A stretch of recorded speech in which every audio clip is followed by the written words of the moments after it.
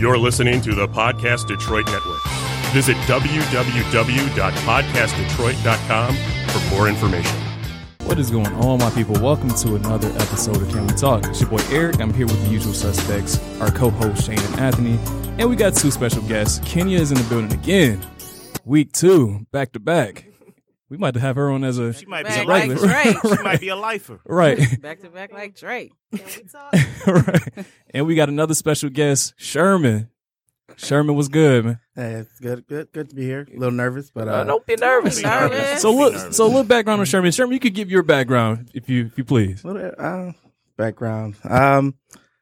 35 years old. Never really cared much about politics until this last election for the president, and ever since then, I've been like addicted to news. Okay. So I listen to like 3 to 4 hours a day, just feeding myself with all this different information. So when I heard Shayna, through my cousin had a podcast she was on, I watched it one of the episodes, and I said, "Oh, I wouldn't mind being on there." So I figured I'd come in as long as you guys were nice. Oh, we're gonna be And nice. I've known Sherman for like over half of my life. Oh, okay. You'll be fine, Sherman. So our main topic is going to be identity politics. We're going to talk about, Sherman's political ideology, him being a Trump supporter, but we get into that later. First off, how was everyone's week? How did y'all, Anthony, good to see you. I'm back, man. You back? The mechanic kind of, threw me for a loop, but I'm back now. So I what got happened? a new mechanic, man. What happened? Man, it wasn't even the mechanic's fault. I was BSing. But, the thing was, like, I had to get my brakes fixed and my exhaust flex pipe fixed. And then there was another problem with my coils and stuff like that. I just got an old car. So it was another problem. Put these in quotations because, they always say, oh, it's another problem with your car. Are you going for oil change? You got to get a filter. You got to get some coils. Yeah. It's crazy. But I went to another one and they gave me the straight story, and I like them for that. ANS. That's what the place is. ANS. 7 Mile Shaner. Shout out to ANS. Shout out to him. Shout out to 7 Mile Shaner. Call for Sean. Ask for Sean. All right, Sean, we're gonna look out for you. Kenya, so some events happened since our last episode. Give people a little bit of insight. You don't got to go all into it. I know you're working on it.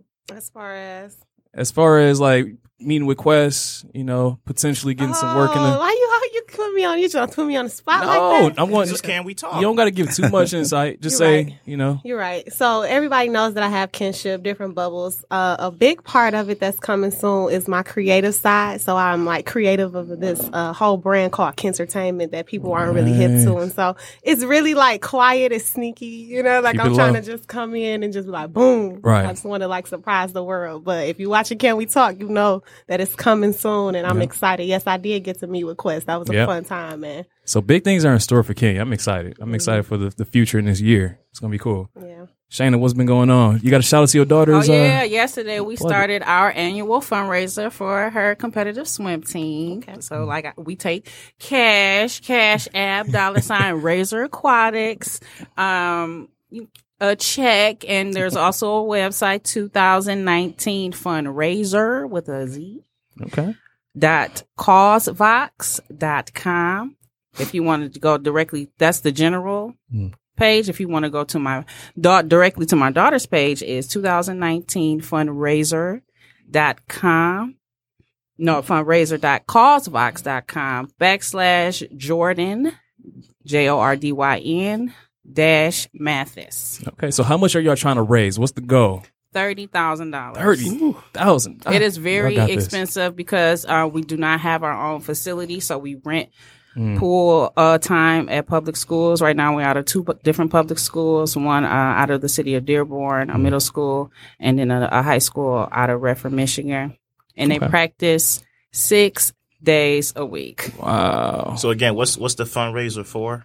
It's for the pool fees. The pool fees are about they're tens of thousands of dollars a year.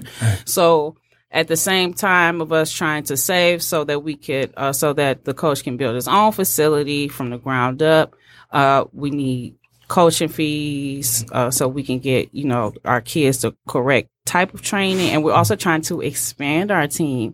In order to get on the team, you do not have to know how to swim. You just have to have like good athletic ability, and they will train you from not knowing how to swim to being a competitive swimmer. Do you have this stuff for adults? Because I can't swim. He does have adult lessons, but he is hard on the kids. So I'm scared. Right. How important it is for us to know how to swim. Right. I'll drown. They'd be like, It is, because to look at the kids, like while they're in practice and at swim meets, it is very inspiring to see them, to see how hard they work and to see how far the kids have come, you know, like even with a short amount of time. Like I've seen kids that did not know how to swim, like, kill it in races, like in swim meets. And then you see adults, when he does adult swim lessons, they be struggling. They be out there just like. So did your daughter kind of know how to swim prior to joining, or was she kind of knew how to swim? She was at a swim school for about a year prior to that. Before she tried out, when she tried out, it was like no water. It's like a no water test. She like had to run, sprint, sit ups, pull ups, and she, that's how she made her way onto the team. It's been almost a year. Okay. So we got the Olympics in her future. Olympics she's 20, scared of the Olympics. 2030. She's scared because she thinks that the pool is big. Yeah. But I'm like, it's only 50 yards, Jordan. Yeah. Like you swim 100 yards. So she got this. Like nothing.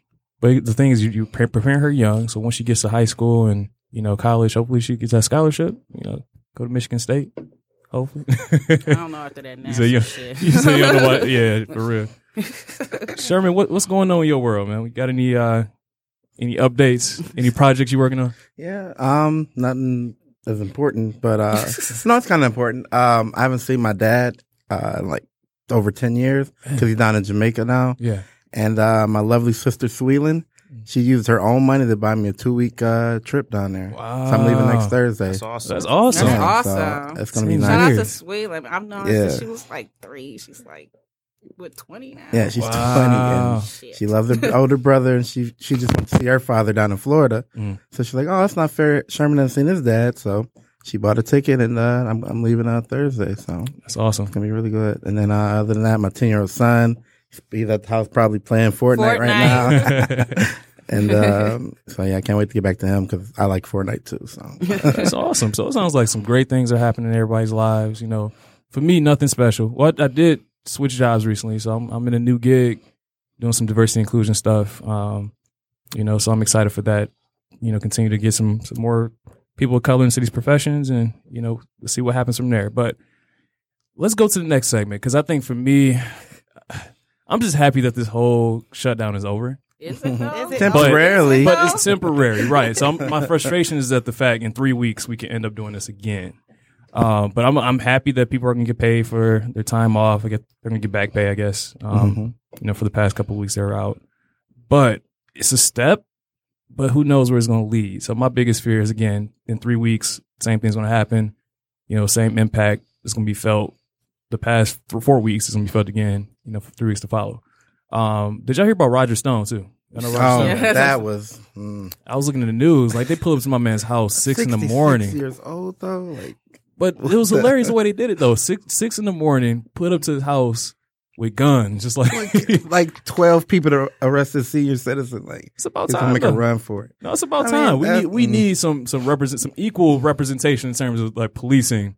On these politicians and these figures. Man, They had a funny skit on Saturday Night Live last night. It was really missed that. hilarious. Like they had like the like a whole movie, like action adventure, like people coming through the walls and just coming to get them. It was like hilarious. And the black dude, I can't remember his name, Shay.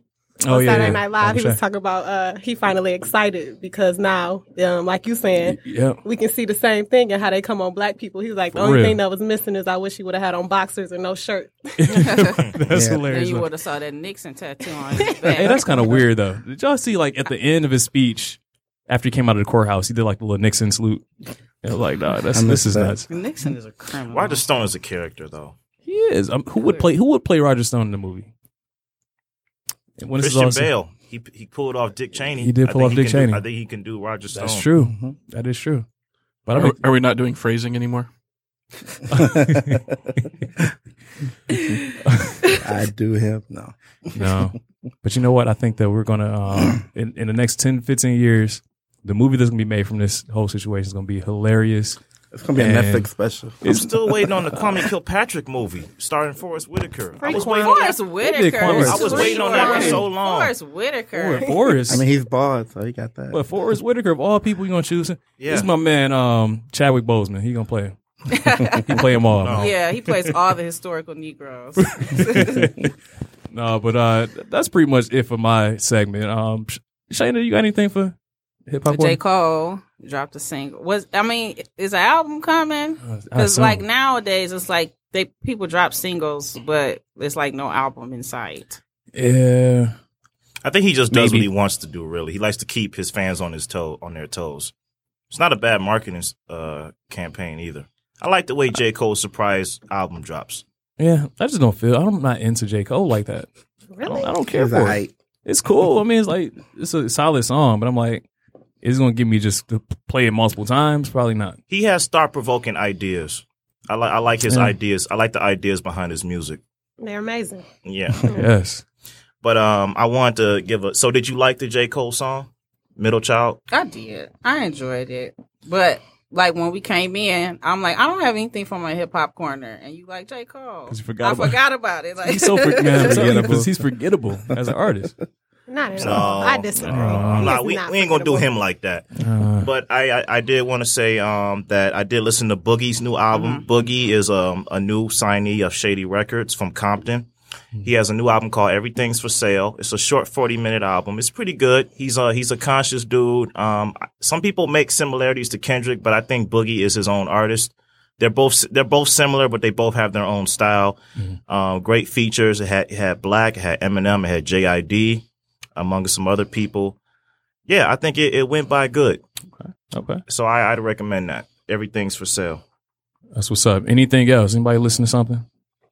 I mean, it's not hip hop corner, but I'm just like, like me, I'm number one to talk shit about 90s babies, but hey, what's on like 90s they bring babies? it back, they coming with the good R&B. Like I can't even front. You know what? Like they're filling the void. They're bringing it back to the essence. Yes. Summer Walker, Daniel Caesar, Lucky Day. Yeah, you're right. I mean, I think this. Wait, this is a pivotal moment here. Shayna is changing her mind about something. That's true. This is a pivotal moment. So what do you think it is? You think it's just people were just missing that? Like the younger people was like, all right, I grew up off this. I was missing this sort of vibe that the 90s had. And they're just trying to fill that void, or what? I think so. Because, because I'm 80s. I was born in the 80s, came up in the 90s. So, by the time, the Pied Piper, he kind of mixed the rap with and then people just took off with it, and then the auto-tune, and, Snoop making R&B songs. So. I feel you. Things go in cycles, though. It's true. Look at fashion, everybody wearing the stuff they wore back in the 80s and 70s. So. 90s, cross colors. Right.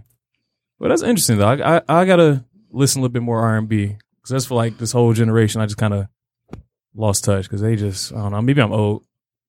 I'm just becoming an old man. Just like get off my lawn. You always talking about you old and you're not even 30 yet. Almost. A couple of years from it. Oh, God. I'm feeling it. Eric's just an old soul. I think so. I think so. He's just an old soul. Like kids these days, just don't know. Anthony, your 2 cents. All right, I got 2 things. I'm gonna wrap up the first thing because whatever. I went to see Serenity. It's a new film with Matthew McConaughey, Anne Hathaway, and Jason Clarke. So I'll just give you the brief synopsis. Matthew McConaughey plays a fisherman whose ex-wife Anne Hathaway comes to town and makes a proposition to him to kill her abusive husband, played by Jason Clarke. So her and Matthew McConaughey, their son is in this abusive home. She took him with her when she went and married this guy. So Matthew McConaughey is trying to wrestle with whether he wants to kill this guy. So there's a big surprising twist that comes in 2/3 through the movie that I think belonged to another film. When I say like that, I mean the surprising twist is just so unbelievable and wacky. I think it belonged to another script the writer was writing, so he just threw it in there like, okay, this is the big twist. Wow. I don't know how I feel about this movie, man. It's like I enjoyed it, but I was like, that twist came out of left field. I don't want to ruin it for anybody, but it's just like the twist is beyond M. Night Shyamalan laughable. Dang. Well, speaking of M. Night Shyamalan, did anyone see? I didn't. I still haven't Bird seen Box. Glass. Oh No, Glass. Glass. I Glass. still haven't seen Glass. I'm not going to see It's all Serenity. right. Hey, man, I say Glass was a little better than Serenity. What? I'll say that. I mean, it wasn't bad. I mean, I kind of enjoyed it. It was interesting at the end, but The first 2/3 were great to me in Glass. It's just the last third Yeah. that was like whatever. But we got to talk about True Detective. oh yeah, True that's Detective true. has a new season with Marshawn Ali in the lead role. Mahershala. Mahershala He's Ali. already shortened his name. Mahershala Ali. Oh, Yes. thank you. What Thank was you. his- Because I his was full saying name? Marshala for the longest time. Mahershala. So he does a great job in the lead role. I'll say that. The performances are all great. You got Steven Dorff, aka the villain from Blade 1. You got Carmen E. Jojo. She does great. I'm not that excited about the mystery and the story. Yeah. I like the way they framing the story from the 80s, 90s to present day. But I don't know, Shayna. What do you think about the first 3 episodes? I think they're very good, but the thing that kind of stood out to me, like his son is played by the same gentleman that plays Cyborg. Yeah, and he yeah. sounds like Cyborg. Oh, yeah. Like Oh, I didn't I'm like notice that. he sounds like Cyborg. Dad. Like, I'm like He tries to add a Cyborg. southern twang to his voice, the son. But yeah, I think it's it's very interesting. It's good to me so far. It started off way better than the second season. I was talking to my mom because she was like, I want to start watching it. I was like, watch the first season. You can skip the second one. I'd say watch the first season, take a break, watch the second, but watch the second on its own. Like, don't compare it to the first. I heard the first season and the third season have a lot of stuff in common. Is that true? Yeah, it's a return to form because I guess the creator heard the notes that he got from the second season that he went a little too ambitious with it and just kept it down to like 2 detectives. Okay. I mean, it works. It works in most ways. It's just that the mystery to me isn't as compelling as it usually is. But Yeah. I mean, yeah. Yeah, I kind of got the whole Paradise Lost? The documentary about the 3 gentlemen that were wrongfully convicted. Yeah, of murdering Paradise 2 Lost. Yeah. Paradise Lost. That's why I'm like, this kind of seems kind of like that. Yeah, kind of. Small town place. Yeah. But it is solid. I give it that. It's solid. Okay. All right. Is that it? Any Netflix shows? Man, Man. I started Better Call Saul. You just started? I that? just started Better Call Saul. Pretty good. Man, I've been fucking sleep. It's pretty good. It's really good. The thing with that is I've been waiting for that show to end so I can like watch it all the way through because I'm a Breaking Bad fan. That's Yeah. my favorite show. But I feel like with Better Call Saul, I want it to end just so I can watch the whole thing. I don't know when it's gonna end. They just got renewed for a 5th season. Yeah. So I don't know when it's gonna end. And they got a Breaking Bad sequel film coming out too. I heard about that. Really? Yeah. It's gonna follow Jesse. I'm gonna say didn't that nigga die? But I just I just binge watched a British show called Top Boy. That, Okay. that went for 2 seasons. It's about drug dealers in this like this little like a ghetto neighborhood in Britain. Wait.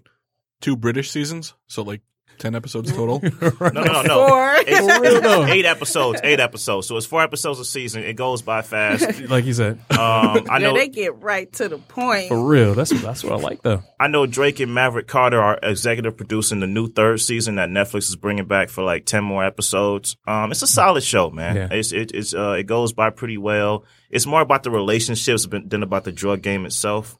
I liked it. I enjoyed it. Another good British show on Netflix, Sex Education. I don't know if you've seen it yet. That's a Saw new the one. trailer for it. It That's is pretty looking- good. So it's basically following this kid from this British high school who gives his mother is a sex therapist, and he kind of gives good advice to his classmates about sex, and so they all kind of gravitate towards him. He becomes like the school, So it's like the live action Big Mouth.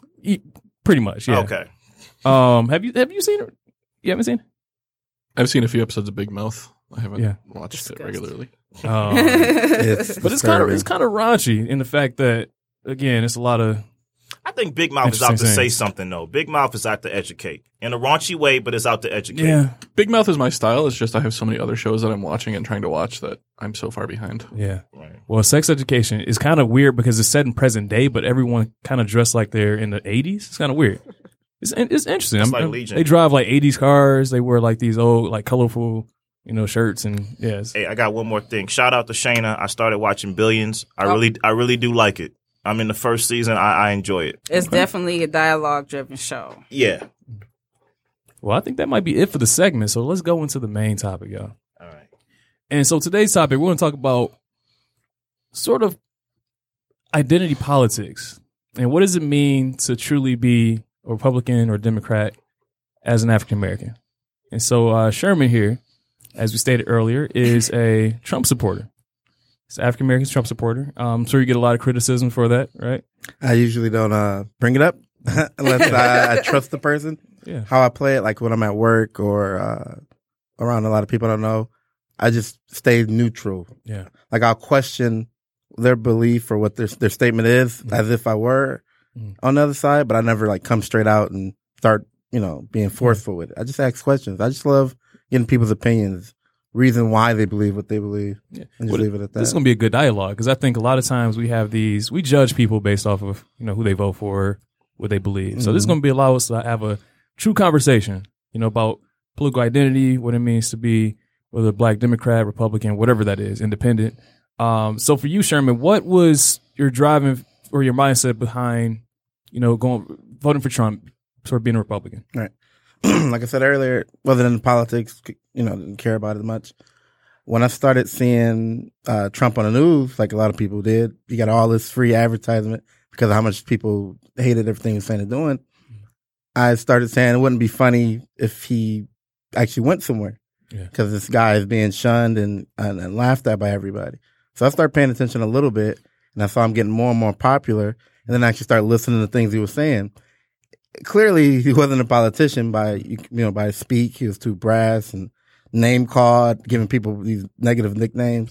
But the things he was saying were simple, like trying to bring jobs back, fixing tariffs, things like that. Things I didn't really care about ahead of time. Once I started hearing him talk about it, it was entertaining watching him. So it made me find politics more entertaining. So then I actually listened more and researched more. And I don't know, once he became the nominee, I was like, well, I'm listening to both sides. I prefer his more, even if I don't like his technique, his brashness, and maybe his inexperience in general. And then I decided to vote for him. And, I had one cousin, Julius. He was actually the only person in my family that's actually on my side with him, even though he criticized him too, a little bit more than me. But I don't know. I felt like he would get the job better in the direction that I wanted than his opposition. And ever since then, anybody who knows that I support him want me to justify everything he says and does, which that's not my job, really. I understand. So when you were looking at you weren't involved much in politics, so did you vote prior to that, or was this your first time? Yeah, of course, Obama. I voted for him, but just because he was Black. It's bad to say, but I'm sure it's true for a lot of colored folks. You're being truthful. Yeah, true. We never had a Black president. I want to see him before I die, so let's put him in there. He came out of nowhere, no experience like that, but it was a chance to see what someone of his skin color, which afterwards I realized it shouldn't really matter what color his skin is. I should have listened more to what he was promising, and then once he was in there, did he stick to those promises? But 9 out of 10, politicians will say whatever they need to get elected, and then once they're in there, it's like, what happened to all those promises? So I will admit. We already know Shayna got some beef with Brock. See, I was about to say, I got a little you ain't the only disappointment in that man. He had a real chance to do some good, but. I have a question. So help me if I'm wrong. So what I'm getting here is that when you were comparing, Trump to Clinton or the other nominees, Trump entertained you. He gripped you with his speeches. Right. So that was the main driving force behind your support? It was the main driving force to be interested in politics. Okay. And then once I listened to what he was saying compared to others, he broke it down. He was he wasn't hiding behind political talk. He wasn't, making sure he had just the right hand gestures and, rehearsing a speech. It just sounded like he was coming from the heart. He felt more genuine. He felt like he didn't have something to gain as much as these other people. Debatable how rich he is. He was already rich and known and powerful. So these other people, they want that. They've been training their whole life to get the highest position in the nation. And you can see that in him. It's like, dude, I'll say anything if you just vote for me. Where he was just, I don't know, talk from the heart. I care about this country, and I'd rather vote for that than somebody who just wants to get in there for the title. That's how it made me feel. Yeah. I mean, there are points of that I agree with. I think that politicians are too sort of scripted. They're too just like, they play this role, this persona. When honestly, I just want somebody who's real, like who's not going to change once they get in power. So I can agree with you on that regard. But for you, did you face any sort of did you question your decision once he was elected? You started to see all this stuff happen, in terms of like the negative stuff being brought up. Have you ever swayed away from Trump, or are you kind of like steady with backing him? Well, I stayed steady. I don't know. I've always liked rooting for the underdog, and I feel like he has so much opposition. Obviously, the Democrat, but then all these Hollywood stars come out against him, late night comedians, even people in his own party. He sucks. He's terrible. But then you listen to what they're complaining about. It's mostly his methods. They don't cry so much about what he's pushing for. They cry about his mean tweets and the fact that he's too brass and too unpresidential. So little talk is about what he's actually pushing for, which I think is the bigger picture anyway. So that's why I find it easier to just defend what he's fighting for as opposed to how he's fighting. So that's how I handle that. I see that. I mean, so Kendi, I know that you do a lot of stuff in the community, supporting people and creating programs. For you, as someone who sort of understands the plight, going on in the city of Detroit, struggles that people are going through, and you hear someone who may have an adverse sort of ideology that you may have, are there any ways, or is there anything you agree with him about, that you think that Democrats and Republicans should do better in order to support our community? Well, first off, I agree with a lot of what he's saying. One of the troubles that I have now, because I grew up in a very Democratic home, not so much so now, right? I'm independent in my mind. Do I still vote Democrat in certain ways? Probably more Democrat than other ways, yes. But I do believe that there is it's a threat to what we really want in our communities when we kind of back one party and not understand the holisticness of the political system. And so saying that, I hear exactly what he's saying in the fact that when people seen Trump, just like how people seen Bernie, they seen some type of challenging to the system that currently exists. And so when you hear somebody talking about, well, this person came out and they made me interested, they made me listen, it does change your perspective on how we even come into politics in the first place. Like he said, a lot of us voted for Barack because he was black. But we don't think about policy issues. We don't think about what we're gaining in the long term. We only think about the vote. And the political process is a whole process, It is. From educating yourself before that person comes in to actually getting to the booth to go out, cast your vote. And then after that, holding those people accountable, which a lot of times we slack on. And I feel, I don't know.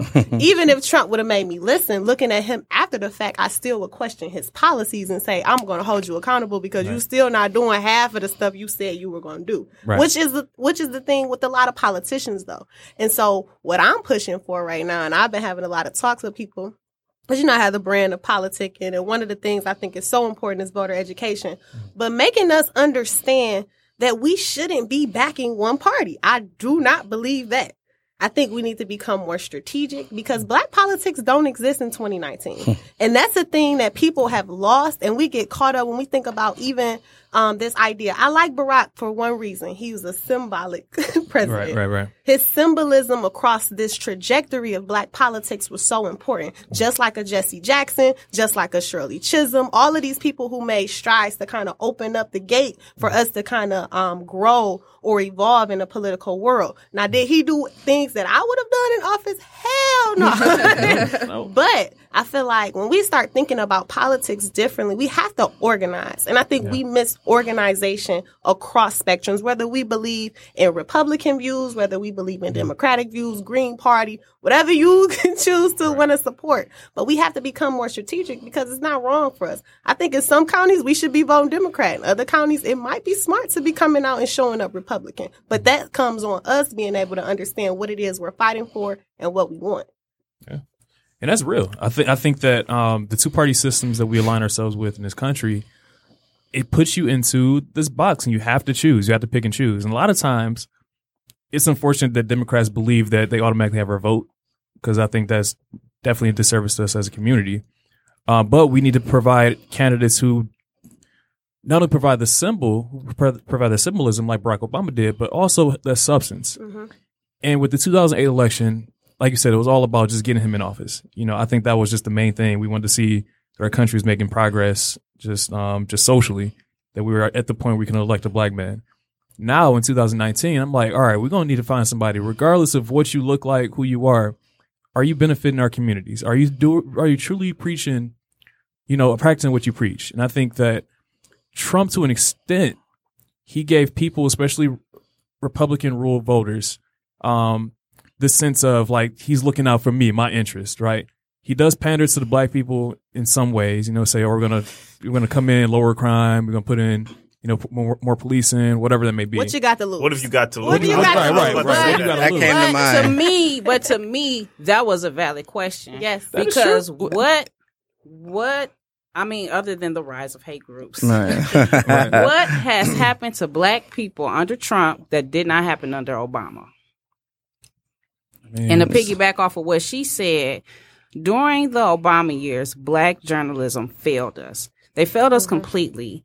We could not critique Obama without some sort of backlash. Everybody trying to get into the party. Oh, Jill Scott gonna be at the White House, so I want to keep my press pass so I can see Stevie Wonder, and everybody trying to keep their press pass so they don't critique Obama or his policies or or how they negatively affected or they did not help black people while he was in the White House. And also to piggyback off that, what did black people ask Obama for? This is the Hope only and change. side that I'll ever, that's the only backing that I'll ever give him, is that out of all of these groups, when you look at the LGBTQ community, when you look at some of these other communities, even white folks, when you look at black people, what do we ask him for?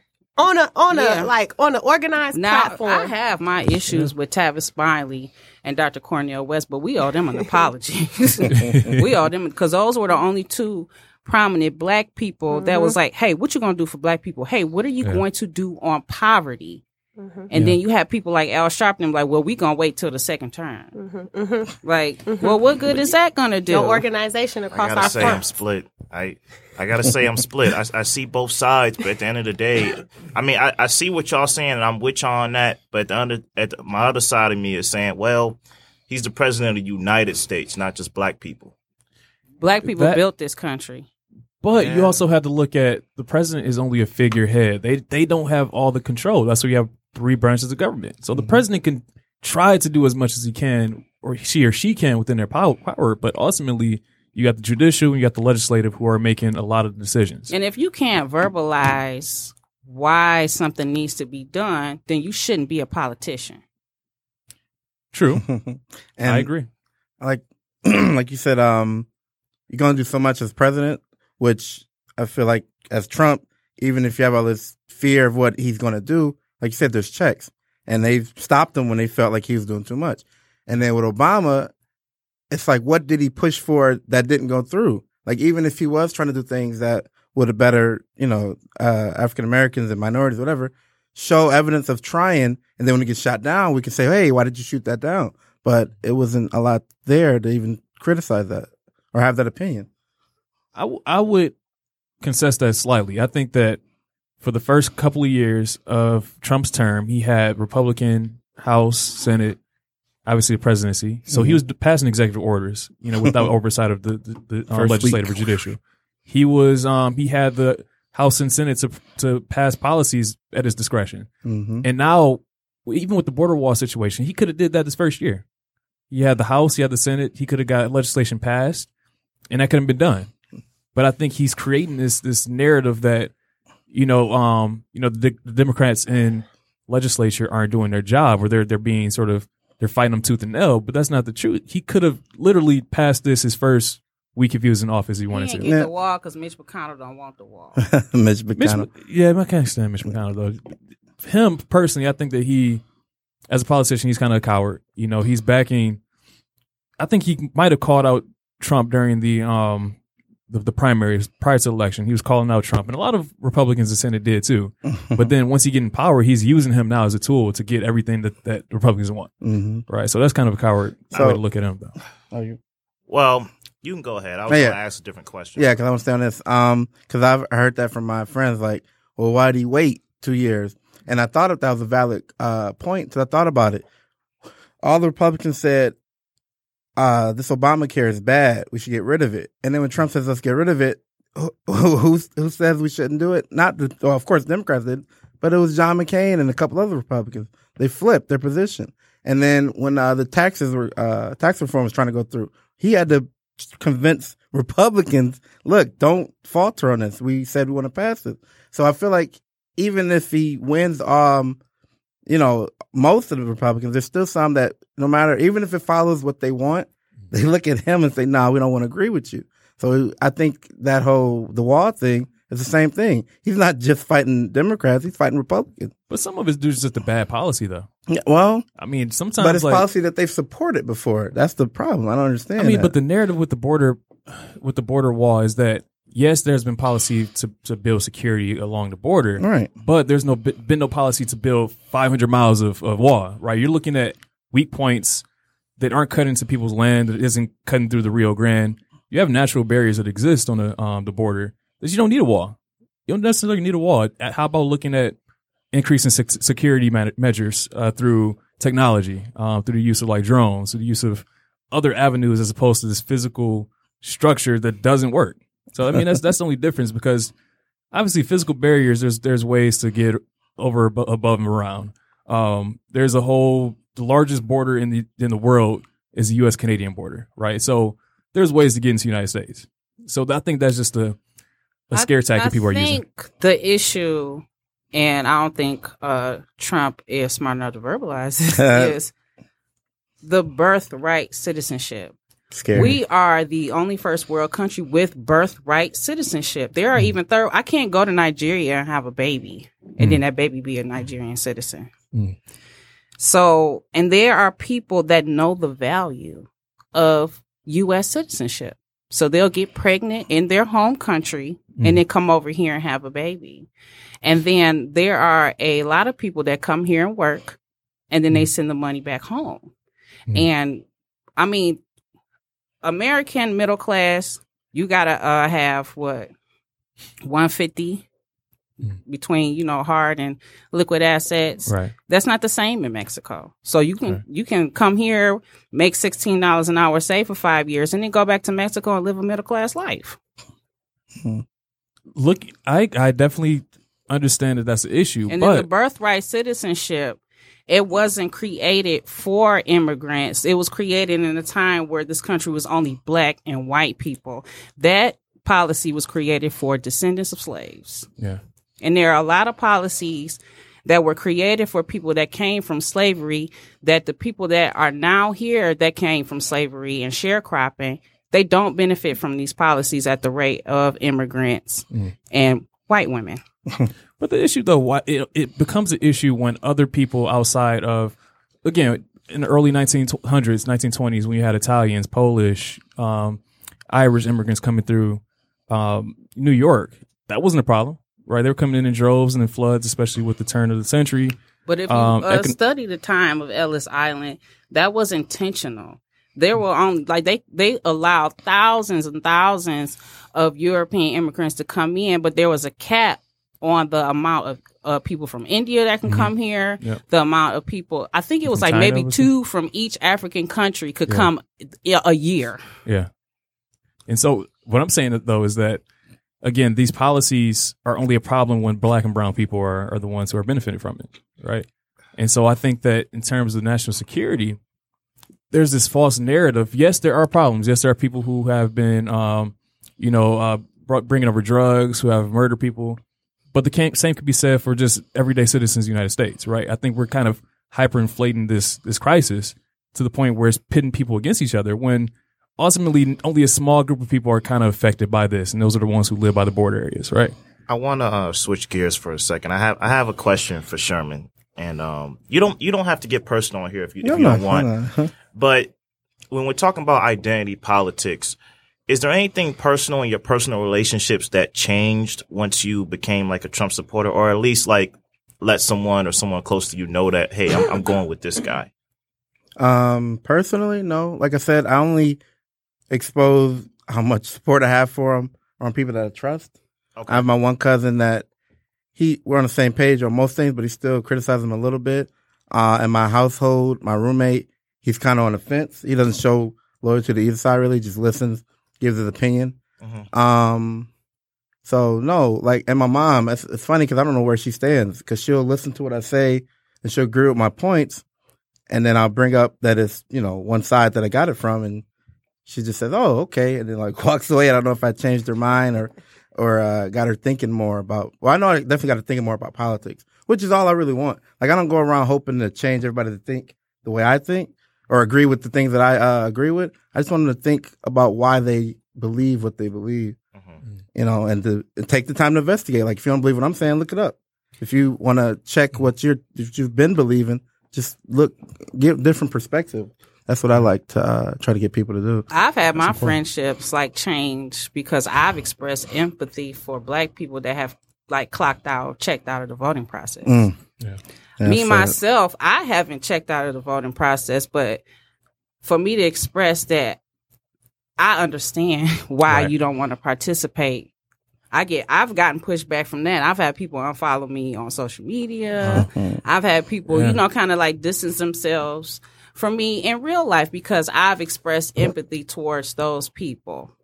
Or people that decide to vote third party. I value people. I value my relationship with people. If I've built a relationship with you saying I voted for Trump or I voted for Jill Stein, or I'm not voting because I don't see what it's going to do for me. I'm not gonna disregard you. I'm not gonna throw you away. And now to think about it, my father's side of the family, I see them like twice a year, Thanksgiving and Christmas.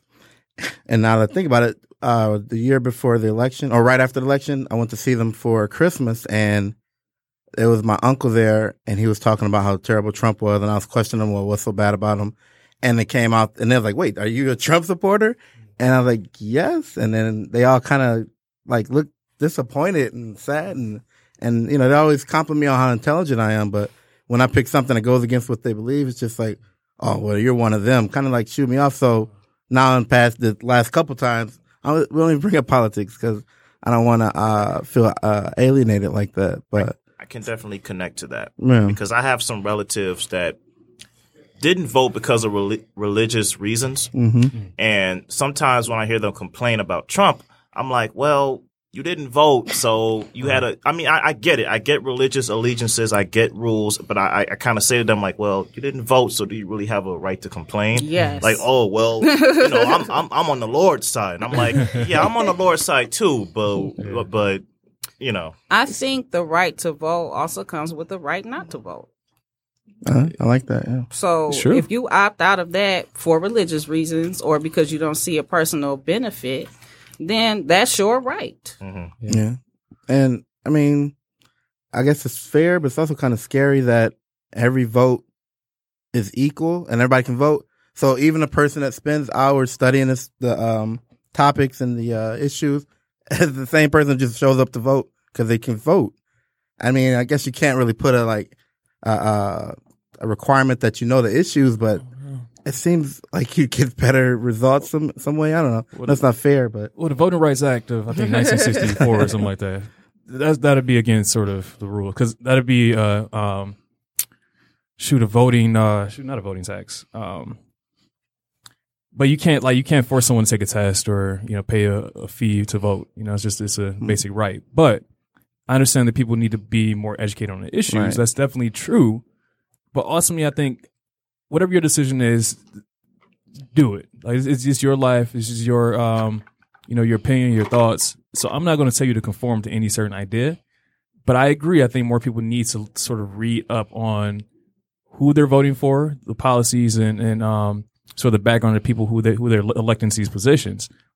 But a big problem is that a lot of rural white voters are the same way. So some people think like, oh, Black people, they all vote for Democrats, but a large swath of white rural voters vote for Republicans faithfully without even considering any other candidates. So we talk about this from the black perspective, but we can't miss them. Like they're the same way. They just faithfully devote themselves to this party because they claim that their party is going to look out for their best interests, and they really do. They rarely do. So it goes both ways. A lot of black people, like I'm not one of the people like black people stupid because they vote Democrat, and now at one point in time we got something out of the Democratic Party. There was a point in time where we got something out of them. So I get it.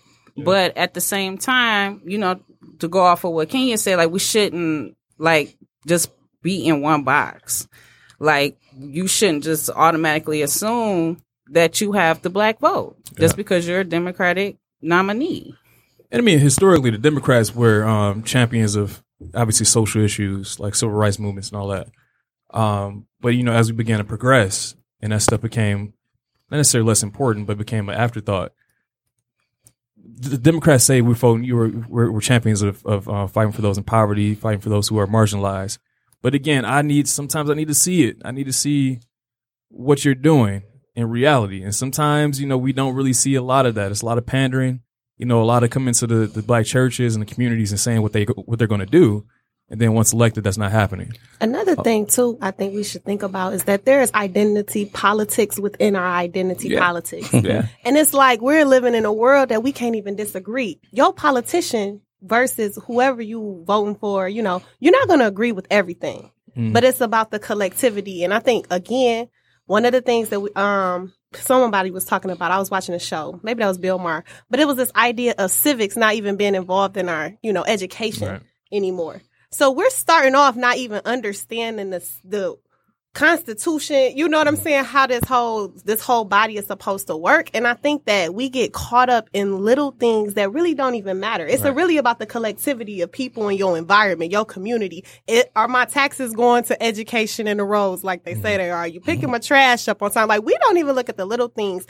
And when this past year working in education, when the water crisis hit hit Detroit, like, you know, we knew it was happening in Flint, but it came out in the city and people didn't stand up for that. That's a part of politics. Do you get what I'm saying? Like that's a basic right, you know, and it's a need on top of that. And it's like, we don't even speak up on issues that matter across the board. And so it's like, for me, it's like now I'm in a place where we really just got to educate each other. Cause it's like, ain't no politician gonna serve nothing all holistically and what we really want. But what are we even voting for at this point if we're not even getting basic needs like water, housing, shelter, education? All our taxes is going to this stuff. I don't care if you're Republican or Democrat at this point. And that's real. And a lot of people out here say, I'm not following politics. I'm done with politics. But like you said, politics intersects with every single part of our society. So if you're not following it, then your basic rights, your health care, you know, going to, you know, paying taxes, everything that you touch is interconnected with politics and sort of this idea of policies being able to sort of being drafted to impact you in some way. And so I hate that argument where people just like, hey, I don't do politics, because you will be impacted at some point down the line. Well, that's just barbershop talk, though, because people in the barbershop say, man, I don't care who's in president. I care about street politics. But it's all connected. I think it's just front talk when people say that. So Sherman, I know you got a lot of pushback from your family and stuff. What do you typically tell those who, you know, question who you are, just question your blackness because you vote for Republicans? Thankfully, I don't have that. I've never had that happen directly. Like question my blackness. Quita and her mom, my cousin Quita, they are real adamant about loving, you know, Barack Obama and black people in general, really. But so I try not to talk politics around them, but they do kind of like question, like, how could you have these beliefs when you grew up, you know, we all grew up under the same beliefs, like Democrat all the way. But I always try to go back to, look, I'm not saying you have to change your mind, but why not listen to different sides? Like, if all you hear is the same thing for your whole life, how can you know the other side is wrong? You never even listen to what they have to say.